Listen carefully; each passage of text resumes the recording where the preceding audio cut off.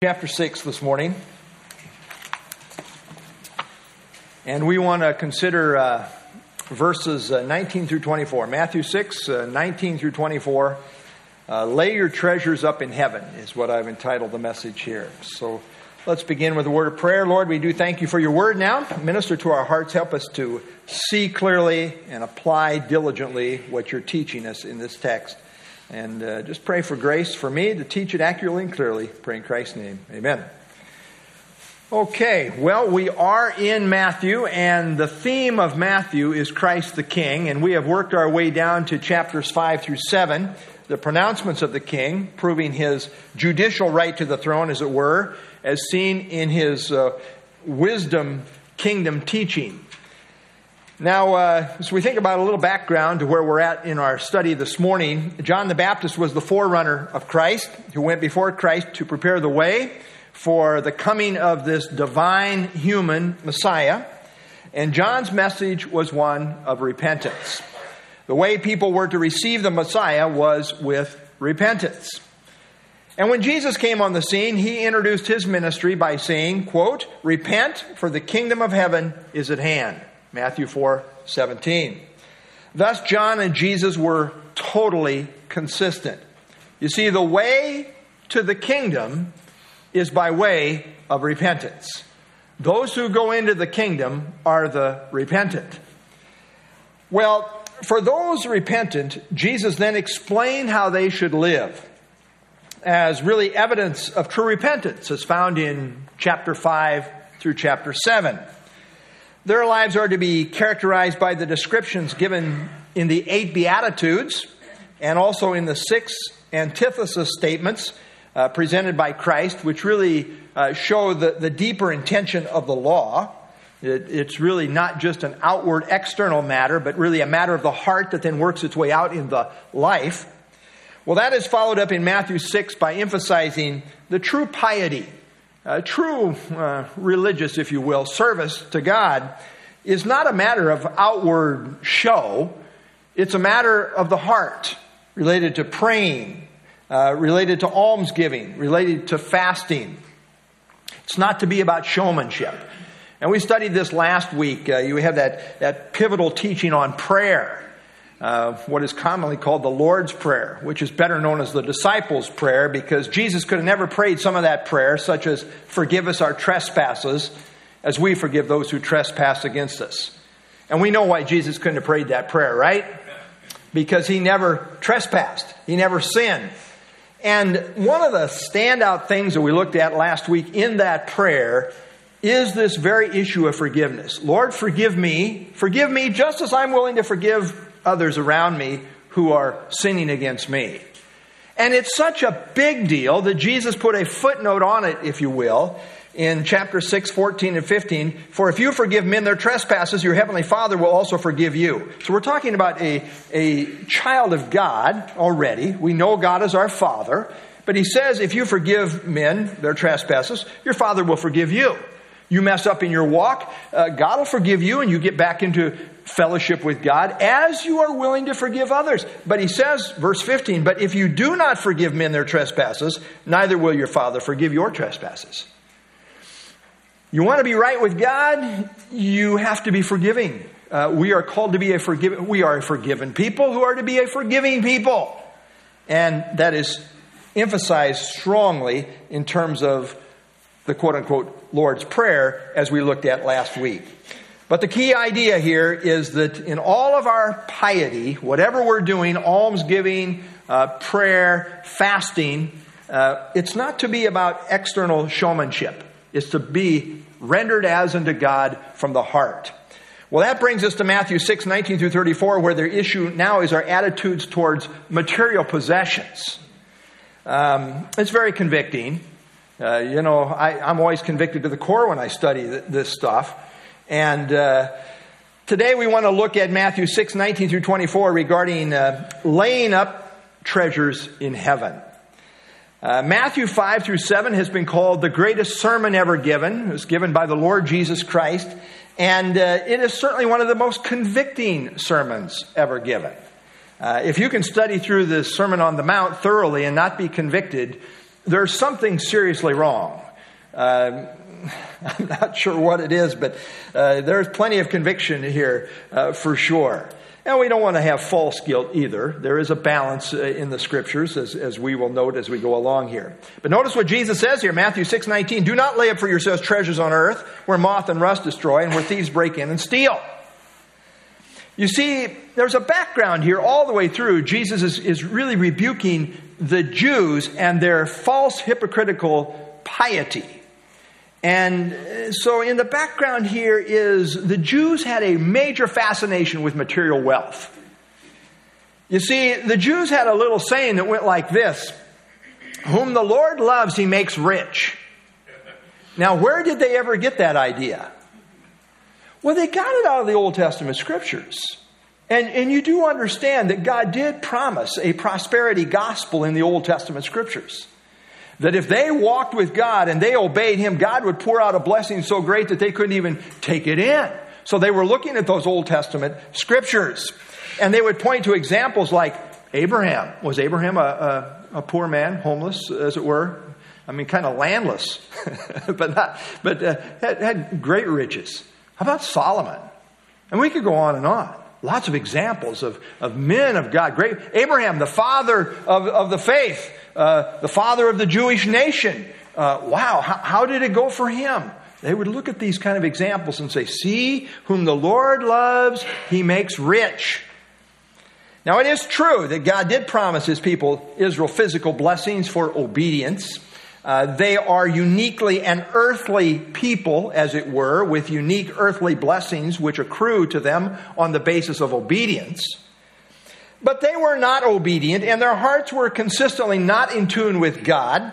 And the great command was to love the Lord your God with all your heart.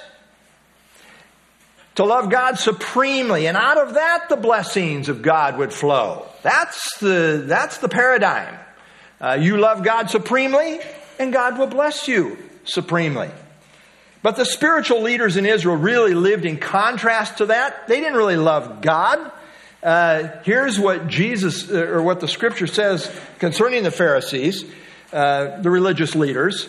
Now the Pharisees, who were lovers of money, also heard all these things, and they derided Him. And He said to them, "You are those who justify yourselves before men, but God knows your hearts. For that which is highly esteemed among men," their whole mentality, it was highly esteemed. Like these are their esteemed religious leaders. But yet they were lovers of money, not really lovers of God. God knows your hearts, He says. For what is highly esteemed among men is an abomination in the sight of God. You see, these religious leaders had a heart problem. They were lovers of money, not lovers of God. Now, Jesus is addressing a heart issue that puts money or materialism before God. That's the issue. The problem with laying up treasure for yourself on earth is that it is not secure. It's not safe. These things don't last. Part of the human problem is that we have this propensity, this tendency to kind of fall in love with stuff. We like stuff. I like some stuff too, right? Yeah, if I'm brutally honest, I'm thankful I have a home. You say, well, it's just material stuff, Dwight. Just get rid of it. I don't want to get rid of it. I like my house. I like a soft bed to sleep in. Anyway, we're just kind of wired to this world. That's where we live. It's all we've ever known. The Bible is full, however, of examples where people have the wrong attitude towards the stuff of life. The Bible says, "Don't love the world, neither the things that are in the world." The issue becomes the love of your life. Where is your heart really at? Yes, we can use these things, and praise the Lord for them. They're blessings from the Lord. But we want to have the right attitude towards these things. As I say, the Bible is full of examples of peril of putting wealth or materialism before God. Achan, back in the Old Testament, Joshua 6 and 7, coveted material possessions and put them before God. It was a disaster. Jesus told the story of the rich young ruler who had material wealth as his God and wasn't willing to exchange that for allegiance to the true God. Jesus told the parable of the rich fool who laid up treasure for himself and yet was not rich toward God. His whole life was just focused on my stuff. And I need bigger barns. We're going to get more and more. Ananias and Sapphira, very probably believers in the early church. They wanted to appear as bigger givers than they really were. So they lied about it and they died for it. People, including God's people, often struggle with having the right attitude towards money and material wealth. It's so hard because in this world, riches can buy you things. You understand this, right? You understand this from little on up. Money can buy you things. Riches can buy you things. It gains access. It gains respect. It is a means of power, a means of getting stuff, etc. So the pull of riches is strong. And many Americans, I think, have special temptations and struggles here because we live in a context of great affluency in comparison to most of the rest of the world. Even our poor, by third world standards, would be considered wealthy, depending on your context, of course. But when Jesus says to not lay up for yourselves treasures on earth, again, he is dealing with a heart attitude, with a mindset. The key word here in verse 19 is for yourselves. When the entire goal of laying up treasures has self in view, that's a problem. The Greek more literally says, do not treasure for yourself treasures on earth. That's a very literal rendering. Do not treasure for yourselves treasures on earth. Again, the issue is one of the heart attitude that treasures up treasures for self. This is loving treasures for self's sake, which is really about loving self. The prohibition to not lay up treasures on earth is a present tense imperative. Imperative is the idea of a command. It could literally be rendered, stop storing up treasures. This calls for a decisive break in the pattern of treasuring up treasure for self. This is the end goal. The end goal is I'm storing up treasure for self. Stop doing that, is what Jesus says. Now, the idea of treasure is that which is stored up, that which is considered valuable and therefore laid up or collected. Treasure refers to that which is considered precious or having great value. And again, Jesus is dealing with the inward attitude toward material possessions. You see, it's not wrong to possess earthly treasure, but it is wrong if the earthly treasure possesses you. And there is ever danger. People who treasure earthly treasures for self's sake also tend to lie about it. The sins of covetousness and lying, I think, make for pretty consistent bedfellows. And you don't have to have it to want it, to seek it, to desire it. You can love money without having it. That's why you want it so badly. Some time ago, a survey was done in which people were asked how much annual income they would need to experience the quote-unquote American dream. Those making about $100,000 said they needed about $192,000 to live the American dream. Those making about $50,000 thought they needed about $100,000 to live the American dream.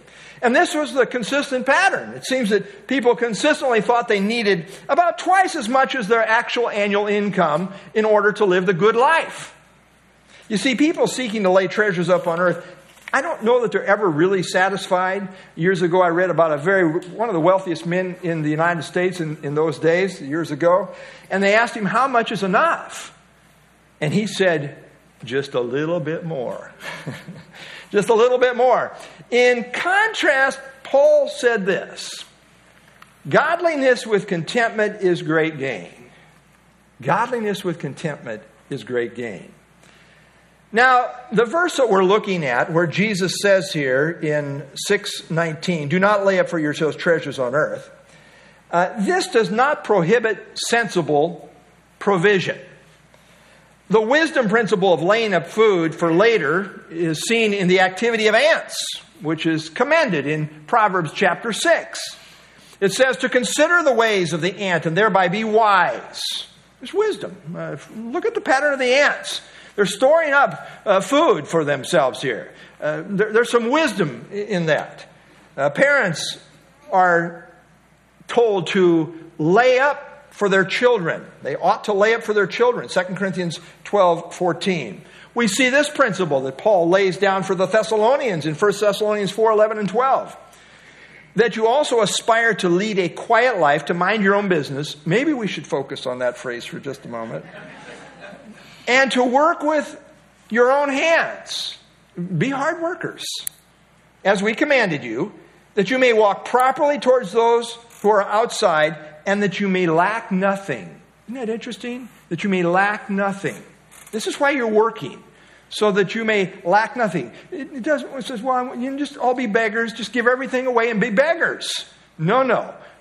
Work hard so that you are self-sufficient in that sense, that you may lack nothing. John MacArthur says, it is right to provide for our families, to make reasonable plans for the future, to make wise investments, to have money to carry on a business, to give to the poor, support the Lord's work. It is being dishonest, greedy, covetous, stingy, and miserly about possessions that is wrong.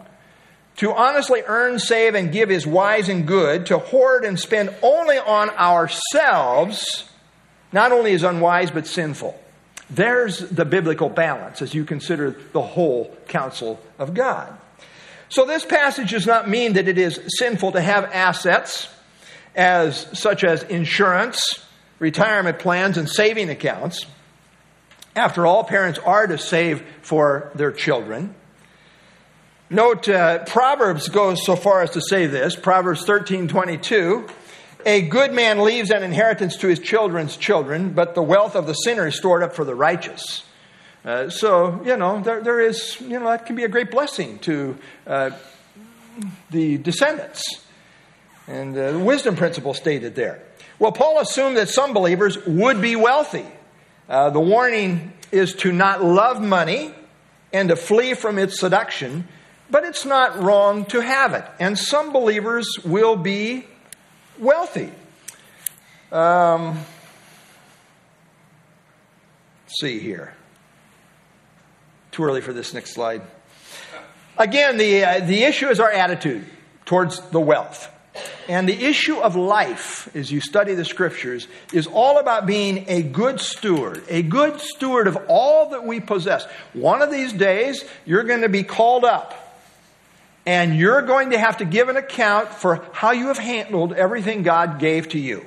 Life is about stewardship, and in the end, we will give a full account for all that God entrusted to us to use for Him. And that's what He's done. Anything that He's given you, He's entrusting this into your care and saying, use it now wisely for me, for my glory. I'm in charge. I'm the master. This is not really yours. I'm just lending it to you to have you use it for me, for my glory.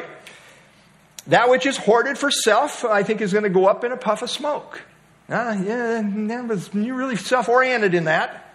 It counts for nothing in terms of eternal reward. That which is used for God has an eternal reward.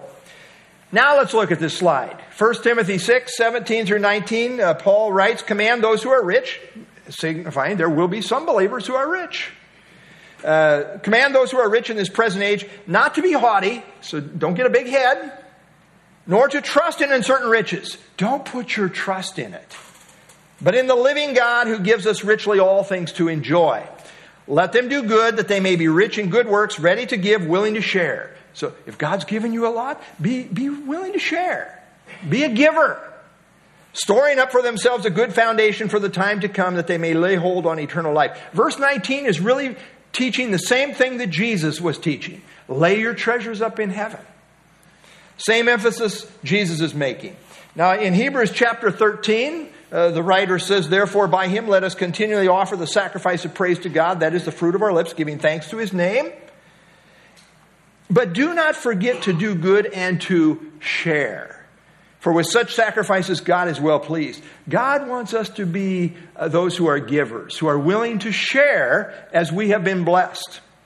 Now, the Bible doesn't say give up everything you have so that you have nothing. If that's what it means to be spiritual, then we should do this. Everything that I have, I'm now handing over to you. and woe be to you because you now have it. Now you can hand it back to me, because if the Lord comes and you happen to have it, it's bad for you. So we can stand and hand it back and forth to each other, hoping we don't hold it when the rapture happens, right? We could do that. It's kind of like musical chairs. Only the one without the chair is the one with the money. You know what? That's not a balanced treatment of Scripture. The entire issue here is about one's attitude towards money. What's your God? What's your Lord? What drives you? Is it money, materialism? It's all about the attitude behind it.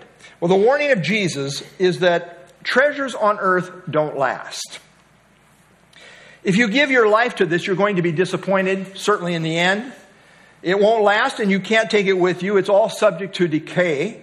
Moths eventually eat the finest of clothing. One way or another, it deteriorates. Rust eats away the most precious of metals. And thieves continually are in danger of taking what you have. John Phillips says, when accumulating earthly treasure, we must be aware of that which rots, that which rusts, and that which robs. In other words, nothing is safe or secure here.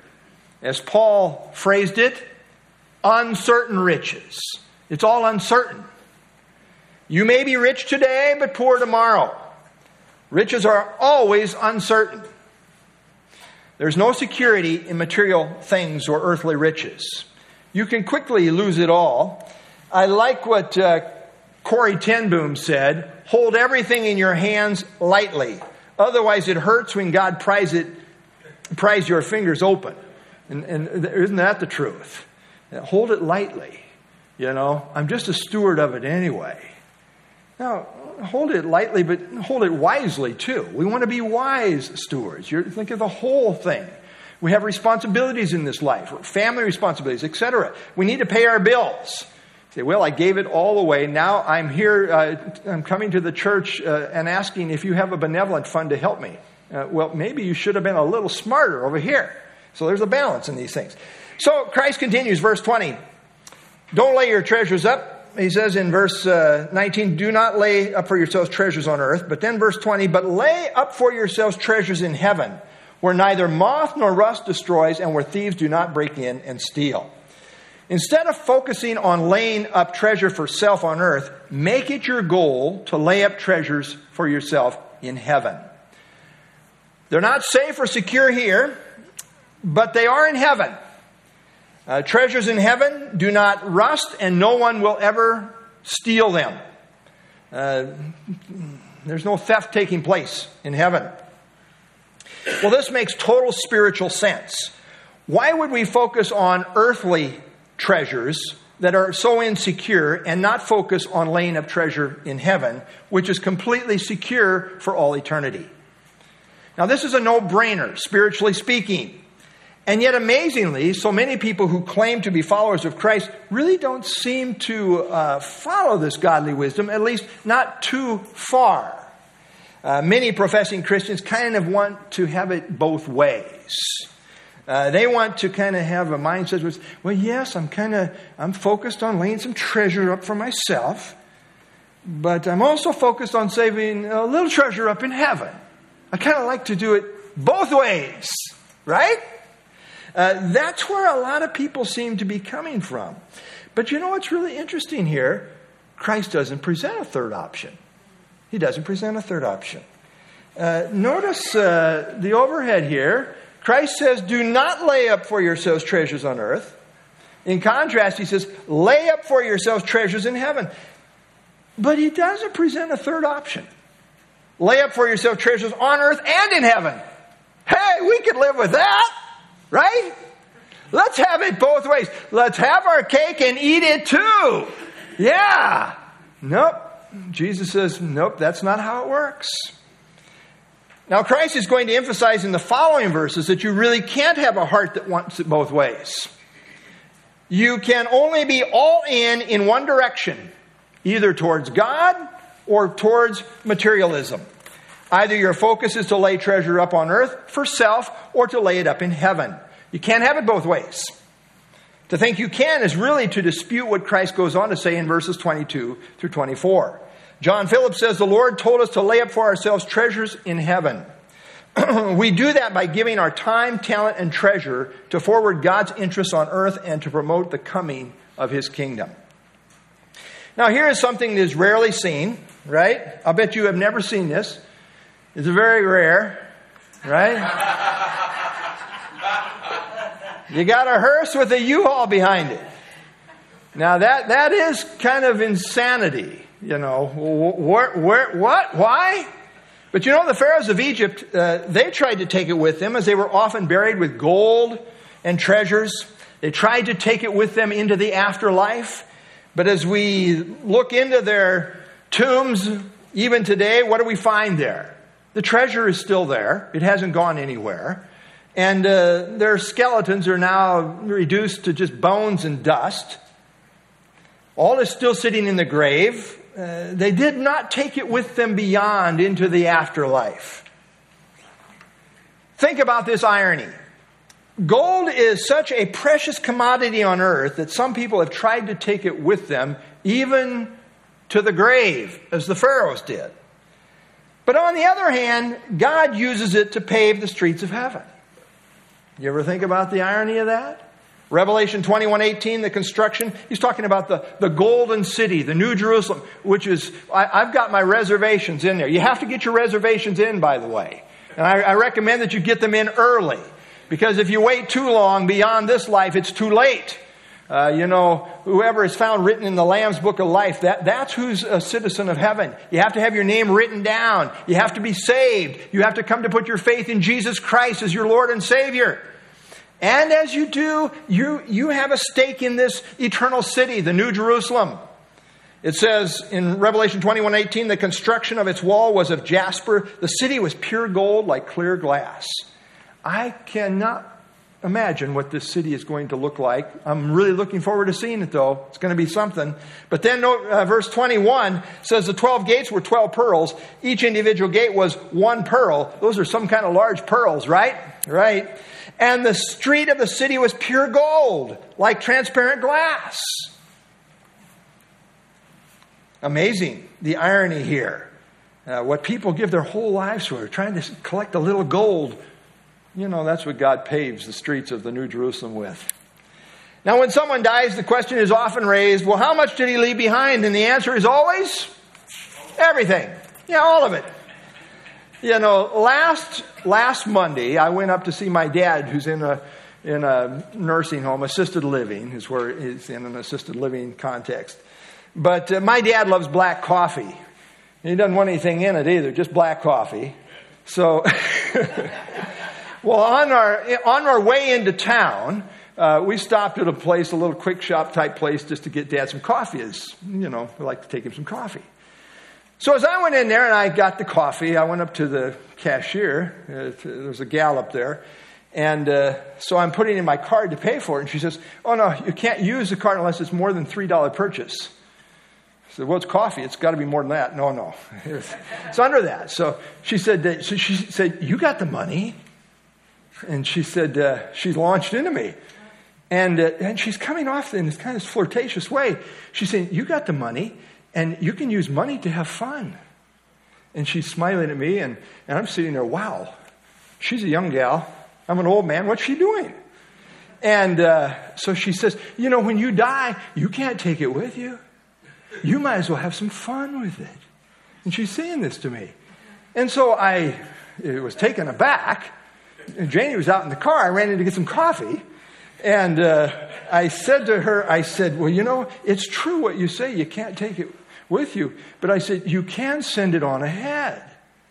And she looked at me like, what in the world are you drinking? It must be something stronger than coffee. And I said, do you know about the Bible? And she says, no, I don't know anything about the Bible. I said, well, Jesus in the Bible said that you can lay your treasures up in heaven. And so you're right, you can't take it with you, but you can send it on ahead by using it for the glory of God. Conviction just fell over her face. I could see her whole countenance change right before me. No longer was she flirtatious. And as she gave me my change back, she said to me, "You got me good." That's what she said. "You got me good." I happen to have given my tract away that I always keep in my pocket, so I didn't have a tract to give her. But I'm telling you, the next time I go into that store, I'm loaded with tracts.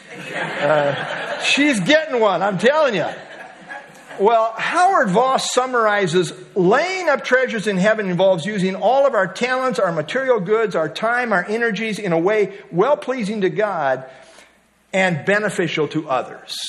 That's why we're here. It is shocking that people are not consistent with the teachings of Jesus. It's kind of shocking, I'm sure, that I'm not more consistent with the teachings of Jesus. It's easy to preach to others. I always really want to preach to myself first and foremost. But, it is true. Often we kind of almost have to beg people to serve. You can serve God. You can give of yourself sacrificially. "No, well, I'm too busy. I don't want to." What? We should think, we should be zealous to serve and thereby lay treasures up in heaven. Don't you want to lay treasures up in heaven? Yes, we should. Often the mindset is, well, I got my free ticket to heaven. It's all grace. And it is. That's true. But now I'm just going to kind of veg for self here. That's not the idea. You're completely missing the point if that's the mindset. And sadly, the person who lives that way, when they finally check out of this life and they finally do get to heaven, you know what they're going to find in the heavenly bank account? Not much. Not much. They didn't lay their treasures up in heaven. They didn't listen to Jesus. They were living for this little life, which is like a vapor. Very soon we're going on into eternity. How crazy is it to live for this life when there's a whole eternity ahead and you can lay treasures up for all eternity? It makes no sense to live for this life. This is a no-brainer. If you want a good deposit, if you want your bank account in heaven to look really good, the time to lay that treasure up there is now. Once you die, it's too late. Now's the time to be investing. These are investing years. And when you get to the end, you're going to see how you did. Lay your treasures up in heaven. William MacDonald says, this teaching forces us to decide whether Jesus meant what he said. If he did, then we face the question, what are we going to do with our earthly treasures? If he didn't, then we face the question, what are we going to do with our Bible? Yeah, those are the questions. Here's what Jesus said. Luke 16:9, I say to you, make friends for yourselves by unrighteous mammon. Mammon is wealth or material possessions. Make friends for yourselves by unrighteous mammon. Use the stuff of life, the financial resources you have to make friends. That is to make fellow believers. That when you fail, that is when you die, they may receive you into an everlasting home. Boy, what a reunion that's going to be. You won these people, and now there's this gathering on the other side. What a glorious reality. 2 Peter says, chapter 1, 10 and 11, therefore, brethren, be even more diligent to make your call and election sure. If you do these things, you will never stumble. For so an entrance will be supplied to you abundantly into the everlasting kingdom of our Lord and Savior, Jesus Christ. Here's a little known secret. There's a difference in how people go to heaven. Did you know that? So, well, they're all, and you go to funerals. Everybody goes to heaven. That's what you would think if you go to the average funeral. And of course, even I don't say they didn't go to heaven. Sometimes we just leave it out when we don't know. But there's a difference in how people go to heaven. You see, those who have been faithful as good stewards will experience a grand entrance. An entrance will be supplied to you abundantly. A grand entrance. What Peter called an abundant entrance into the eternal kingdom. But for those who have not been good stewards, there is such a thing as losing your reward and being ashamed when you meet the Lord. Be wise. Listen to Jesus. Lay up for yourselves treasures in heaven. That's where it's at. That's where the future is at. Invest in this life in light of eternity. And then Jesus states this abiding principle, verse 21. For where your treasure is, there your heart will be also. Notice Jesus didn't say, where your heart is at, there your treasure will be also. He stated it the other way, in the sense that your heart follows where your treasure's at. He said, where your treasure is, there your heart will be also. So where your true treasure is at, that is what is really precious and valuable to you. That is where your heart will be. People that live for themselves, that is, people who live for stuff, people that live for fun and what this life has to offer, it is abundantly clear where their true treasure is found. It's in the things of this life. It's in the here and now. They treasure these things, and that's where their heart really is at. People that never have time to serve in the body of Christ. They never give sacrificially. They never take much interest in the things of God. In reality, they don't have treasure in heaven. Not much. Because it's obvious that their heart is not there. Their heart's not there. Because their treasure's not there. Their treasure's here. That's where my heart's at. It's all about this. It's good to take inventory. It's good for me to take inventory, and you. Where's my heart at? What do I really treasure? What are really the priorities of my life? What do I really value? You know, I think about life. You know, I'm getting older. I don't know if you notice this, but I'm getting older. And I was a runner when I was in high school. And, you know, I was a unique runner. Not only did I look funny, I ran funny. No, I'm just kidding. But what I did is I had a kick. And so I would just kind of, you know, follow the rabbits. But when we got, and I ran the mile. When we got to that last, you know, few hundred yards, my kick would kick in. And when I won the races, which I did every once in a while, I would get that kick going, and I would come in a good spot. I kind of think about life that way. I want to end my life with a kick. I don't want to go out as kind of a fizzle. I want to be going strong. You know, like the great heroes in the Scripture, like Joshua and Caleb, like the Apostle Paul. I want to end strong for the Lord. Where's my treasure at? What do I really value? I say, well, I'm going to kick strong, and I want to go out a millionaire so the kids can fight over it. Yeah, that's a brilliant plan. That's a really great idea. It's a great investment of your time. Give your life and soul to that night and day. The kids will thank you. Right. If you're brutally honest, take out your checkbook. Where's your heart at? Oh, where's your treasure? Take a look at your calendar. Take a look at the commitments of your life. What on earth are you doing, for heaven's sake? Now, people who give of themselves sacrificially, who are constantly serving, constantly available, always looking to help others, these are the people that give evidence that what they really treasure is a reward beyond this life.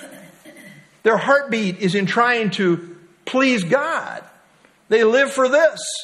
You know, Paul kind of summarized what drove him, the passion of his life in 2 Corinthians 5:9, when he said, we make it our aim, whether present or absent, to be well-pleasing to him. That's my whole goal in life, Paul says, is to be pleasing to the Lord. Ed Glasscock writes, the reality is that one will set his affections and design on those things that are most valuable to him. That's true. If one perceives earthly goods as a treasure, then his heart will focus on those things. Ah, so true. Now, sometimes people complain about serious Christians as being so heavenly minded, they're no earthly good. I always wonder about people that state that complaint. Really, it's backwards. In order to be really any earthly good, you have to be heavenly minded. I like the quote from C.S. Lewis here at this point, where he said, if you read history, you will find that the Christians who did the most for the present world were precisely those who thought most of the next. It is since Christians have largely ceased to think about the other world that they have become so ineffective in this one. And by the way, you know what the world is all about out here? It's agitation. Let's fight about all kinds of things political. Let's fight about all things related to this life and focus right here. That's not the mentality of Christians. We need to have a broader perspective, living in light of eternity. And the world's going to fight until the death. There's always been this kind of battle going on. What does Paul say in Colossians chapter 3, verse 2? Set your mind on things above, not on things on the earth. Set your mind. Liberty Bible Commentary says the only way man will overcome his natural inclination towards materialism and wealth is to place the priority of his possessions in heaven. Yeah. Set your mind. Verse 22. The lamp of the body is the eye. If therefore your eye is good, your whole body will be full of light. Jesus here uses metaphorical language to illustrate the truth stated in verse 21. You see, the eye is the organ of perception. A good eye sees clearly and parallels a heart set on heavenly treasure. The issue being illustrated here is that of a spiritual focus. And spiritual focus is always related to motives of the heart. If our spiritual vision is good, the whole direction of our life, the whole body will be full of light. The whole of our activities and life direction will be affected in a good way in light of eternity. Now, various translations translate here, eye is good, as being clear, sound, or healthy. However, the King James translates the good eye as that which is single. In other words, it is singular in focus. A good eye is focused. It's singular in its focus. That fits the context here very well. In the matter of treasure, double vision sees nothing clearly. Blurred vision disables us from functioning properly and, in fact, is dangerous. James, kind of related principle here, a double-minded man is unstable in all of his ways. You can't really be focused on the things of earth and the things of God at the same time. Double-minded. Well, yeah, I'm all about the earthly treasure. No, I'm all about God. No, I'm all about... You unstable in all of your ways. If our focus is on attaining earthly treasures, then our spiritual perception will be distorted. And the light of God's revelation related to an eternal perspective will be hindered. This is not spiritually healthy. An eternal perspective that focuses on heaven and eternity keeps everything in proper spiritual focus. Moody Bible Commentary says, just as a healthy eye gives light to the body, so wholehearted fidelity to God gives meaning and light to one's life. Just as functioning properly in the body depends on good eyesight, so healthy spiritual living demands the right spiritual perception, which means living in light of eternity with an eternal perspective. Verse 23, but if your eye is bad, your whole body will be full of darkness. If therefore the light that is in you is darkness, how great is that darkness? There's an emphasis being made here. If the eye is bad, meaning it's unclear, blurry, then the experience of the entire body is that of darkness. If a person's spiritual eye, if you will, is focused on wealth and materialism, then their whole life experience is that of darkness. They don't see spiritual reality properly, and it affects their entire life. A person focused on attaining earthly treasures for the sake of self-fulfillment does not actually see light, but rather darkness. And note the emphasis. How great is that darkness? Boy, just imagine being a child of light and kind of giving yourself to the emphasis in terms of darkness. I mean, that's not seeing right. And you end up saying, wow, I squandered my life. I didn't see clearly. A materialistic view is a dark view. It's not enlightened. And this is no small thing. It affects the whole of their life experience and has eternal ramifications. Warren Wiersbe, if our aim is to get material gain, it will mean darkness within. But if our outlook is to serve and glorify God, there will be light within. So Jesus was teaching that if a person looks upon the things of earth with a healthy spiritual perspective, then they will live in light of eternity, laying up treasures in heaven. However, if a person looks upon the things of earth with an eye for laying up treasure for self, then they walk in spiritual darkness. And all is for naught.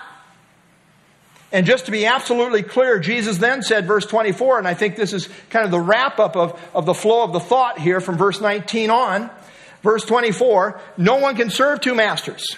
For either he will hate the one and love the other, or else he will be loyal to the one and despise the other. You cannot serve God and mammon. You can't do it. Jesus made this an either-or matter. You can't have it both ways, which is consistently what people kind of want to do.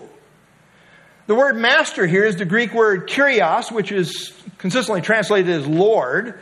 Lord means master or owner, consistently denoting one that has authority over you. Kurios always has this idea of authority, one who is master or owner. It's the idea of one who owns you and thereby has authority over you. And Jesus' point here is you can't serve two competing lords. Something has got to give. If this is Lord, then this isn't. If this is Lord, then this isn't. You can't have it both ways. You see, in the Roman Empire, in the days of Christ, the population was made up of about half the population was slaves. And they understood this perfectly well, that a slave could only have one master. The slave-master relationship was that the master owned the slave. Went down to the slave market, bought that slave, you're coming home with me, I now own you. Very easy, simple concept. Liberty Bible Commentary makes this note. There is no passage or command anywhere in the New Testament asking the believer to make Christ Lord of his life after salvation. The very experience of receiving Christ as Savior is looked upon throughout the Scriptures as an acknowledgement of lordship or ownership. If perfect obedience were required in order to make Christ our Lord, he would be Lord of no one. And that's true. It's the fact that he is already Lord to his. Now I just need to live consistently with the truth that I already acknowledge. He's already Lord that makes our disobedience so serious. As Lord and Master, he has the right to demand complete obedience. Single ownership and singular allegiance define the essence of slavery in the Roman Empire. And as a matter of principle, Jesus says that one cannot serve two masters, two lords. A person will either hate the one and love the other, or else be loyal to the one and despise the other.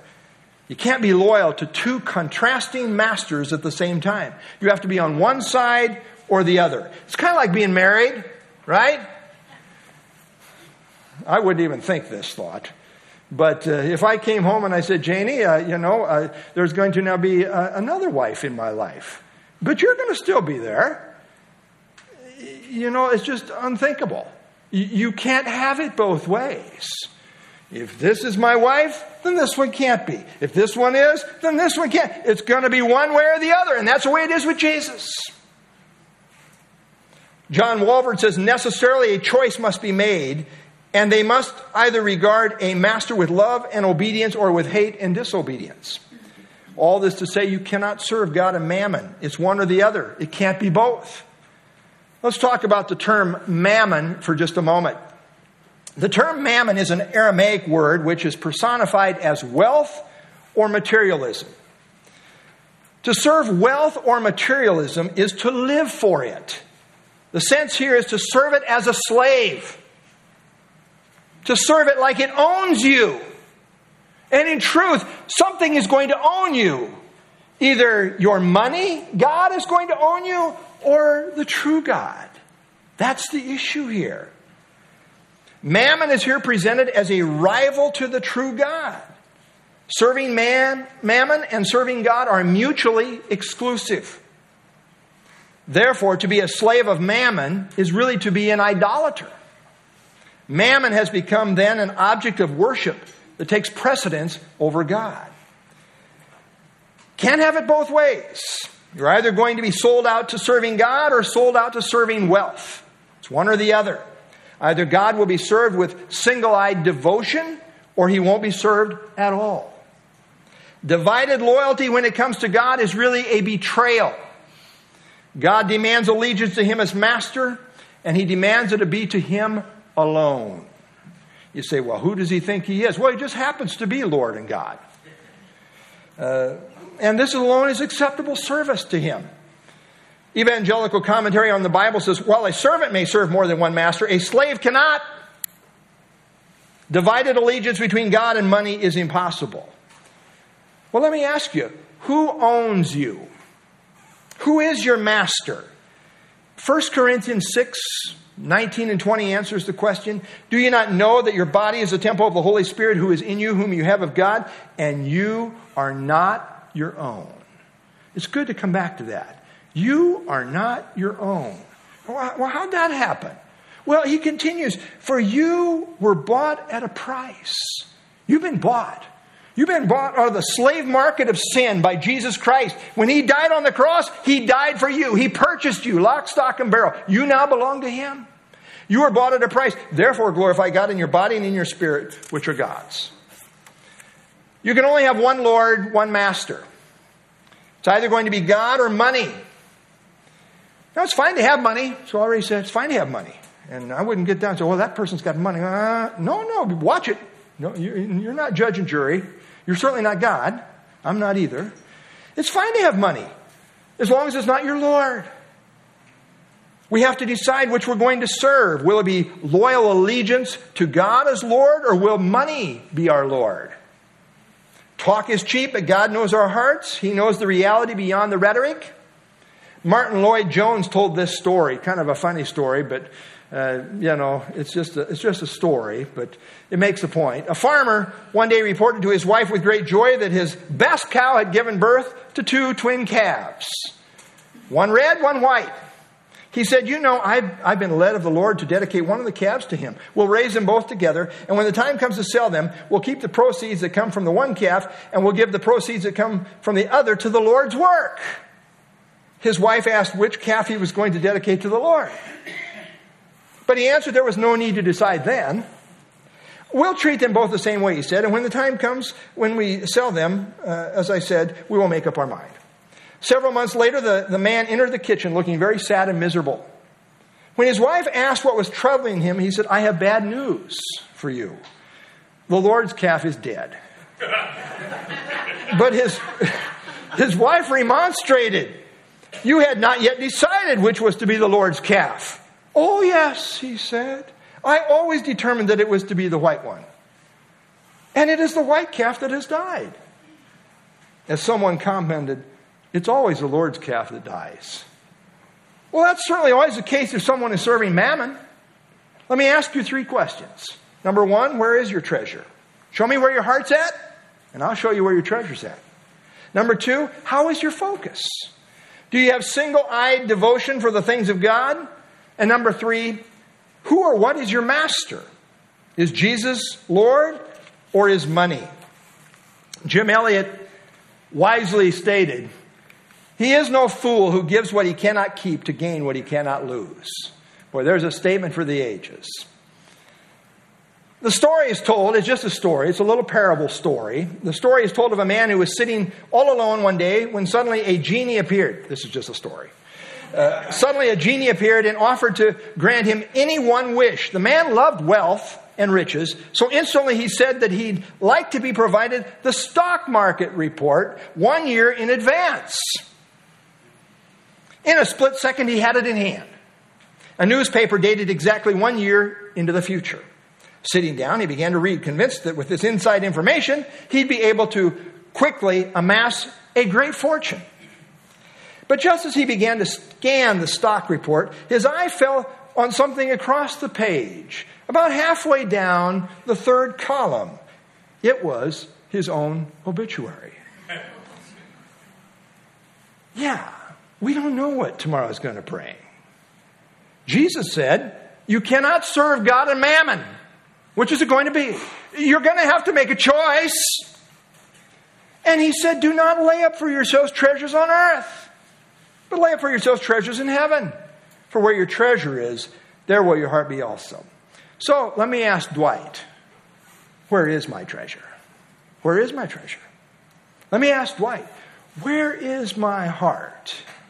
Maybe you want to ask yourselves those questions as well. Let us choose wisely. May God help us to focus on the treasure, the true treasure that will last for all eternity. Let's stand and have our closing song.